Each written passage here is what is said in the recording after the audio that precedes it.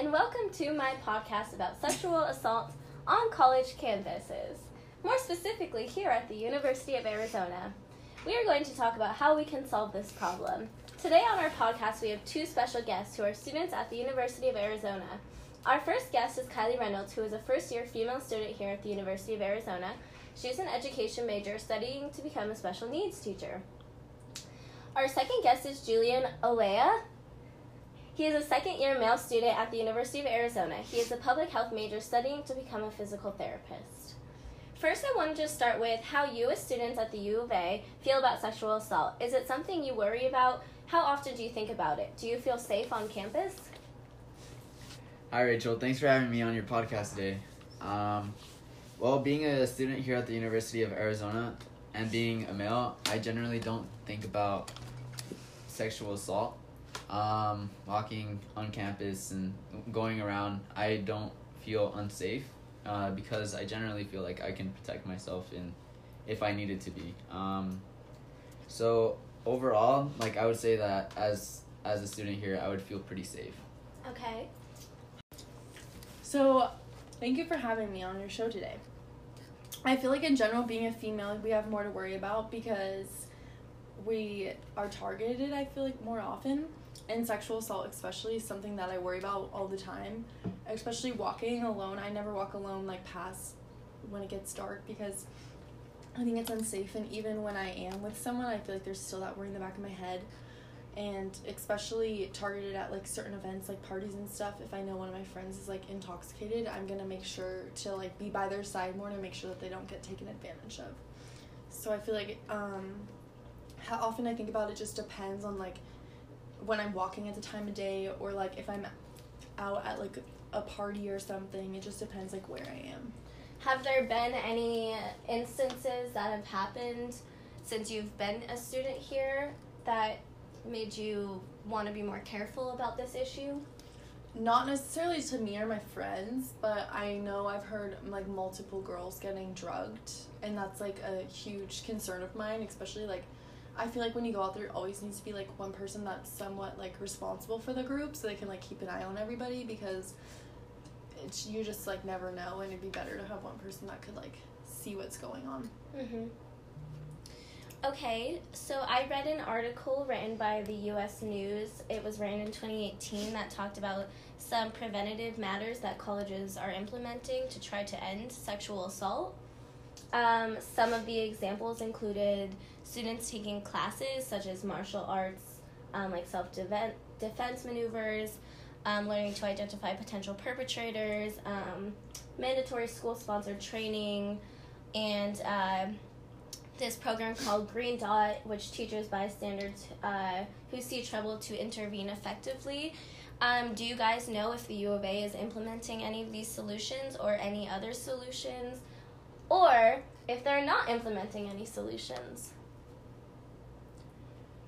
Well, being a student here, I'm not too familiar with any of these preventative, sexual assault, but I think that it would be important that in case if something like that does happen, that the university makes it as easy as possible to come forward. Mm-hmm. And not essentially blame the victim of who's been sexually assaulted, because then at that point it just makes it harder for anybody else to come out and express what had happened to them. Mm-hmm. I think that they should for sure have mandatory defense classes for everybody because that way no one feels awkward taking it or signing up for it, and just everybody knows it, especially for females. And then I think that they should also teach guys, especially in general, to stick up for them. Let's say they see their friends doing something bad, they should teach guys that they need to be there for girls and stick up for them when they think something's going wrong. I think that U of A right now, I know they have a self-defense class that's offered for free. I think it's at the rec. Mm-hmm. But that's the only thing I think that they have, and I think that they should definitely have more opportunities, mm-hmm. especially because the self-defense class isn't very often, mm-hmm. and when it is, they don't really advertise it that much. So I think that it's something that they should take more seriously. I agree. I do know that they offer those classes, but I know that they're not as frequent as they should be. And also, I do believe that there was some sort of, some sort of talk about sexual assault during new student orientation, but I feel like they just really quickly went over it. Other than that, I can't think of anything that the U of A is doing to prevent this issue. I know that they have the blue lights in case you're in trouble, but I've personally found myself noticing that, like, they're not everywhere. And it's really dark on campus. Like, the campus should be more lit up at night. I think that the other issues at, like, fraternities and stuff, there's been past, like, records of sexual assault, and I feel like they haven't really done much to prevent that other than, like, kick that certain frat off, but it happens all the time and they just, like, don't always find out about it. Mm-hmm. So I don't know exactly a solution that we could have for that, but it would definitely be something that should be. Okay, so you actually bring me to one of the questions that I had that has to do with the Kavanaugh case, where Cassidy Blasey Ford brought up years and years later that Judge Brett Kavanaugh sexually assaulted her in high school. He was running as a justice for the Supreme Court at this time, and they found that there was not enough evidence supporting her claim. So I think this brings up a very important part of sexual assault, which is underreporting. So I guess my question to you guys is, do you think there's a way that this can be solved, getting victims to start reporting an assault so the perpetrator doesn't get away? Yeah, I think definitely creating an environment in which people are able to come out and not be ashamed for what happened to them. I know there's a movement called the Me Too movement, in which it creates a community in which people aren't ashamed to come forward and share their stories, so that the perpetrator gets what should be done to them. And did you hear that movement through the University of Arizona, or was it another outside source? No, I heard it through an outside source, and I'm not aware that there's anything like that here currently on campus. And do you think that's a problem? Yeah, definitely. I think that not having a community in which people are able to come forward and feel comfortable with coming forward makes it so that a lot of cases are being underreported.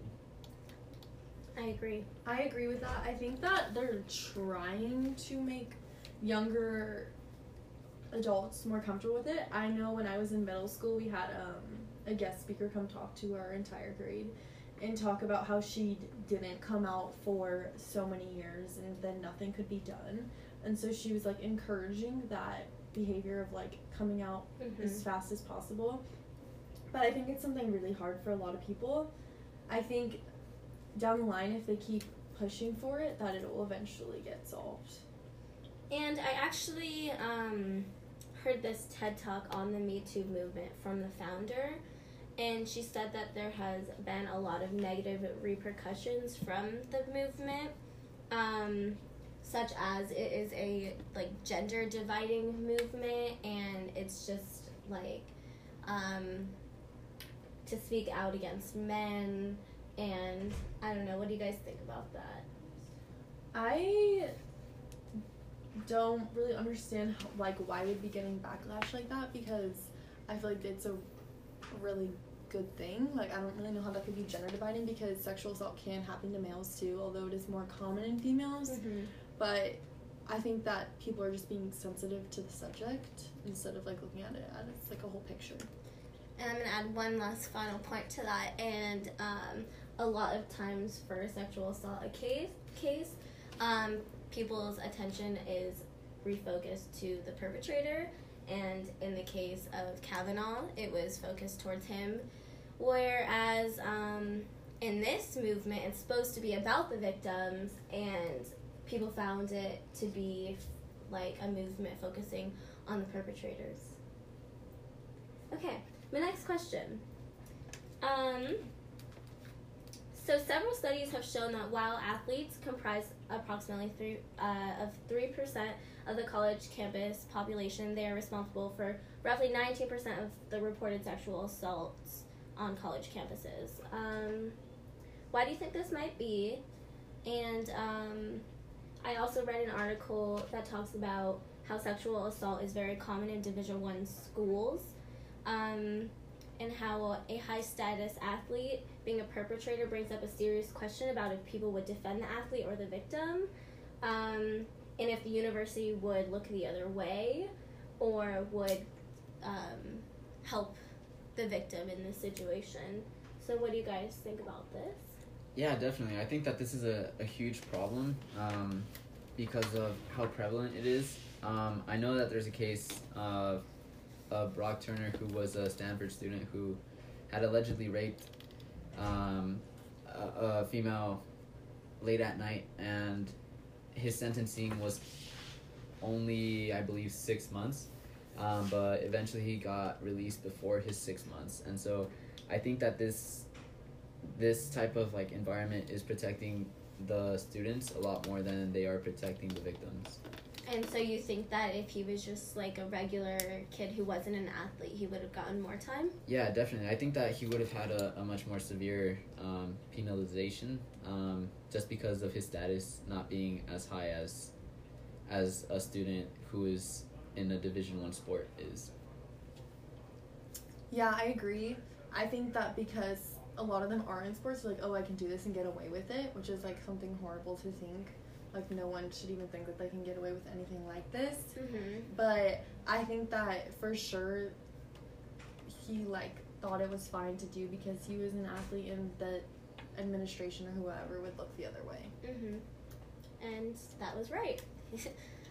Okay, so my final question is, do you think that we can come to a solution and end sexual assault? Is this an achievable and reasonable goal we can reach? How and why? Why not? I think that this is an issue that is really difficult to tackle because it's all based on the behavior of a certain person. So there's different things that you could implement, such as self-defense courses and preventative measures like that, but it all depends on the perpetrator, and until people are focusing on the root of the problem, such as like getting consent or making sure that people know essentially what's right from wrong, the problem isn't ever really going to go away. I agree. It's just like with any other thing, it depends on the person.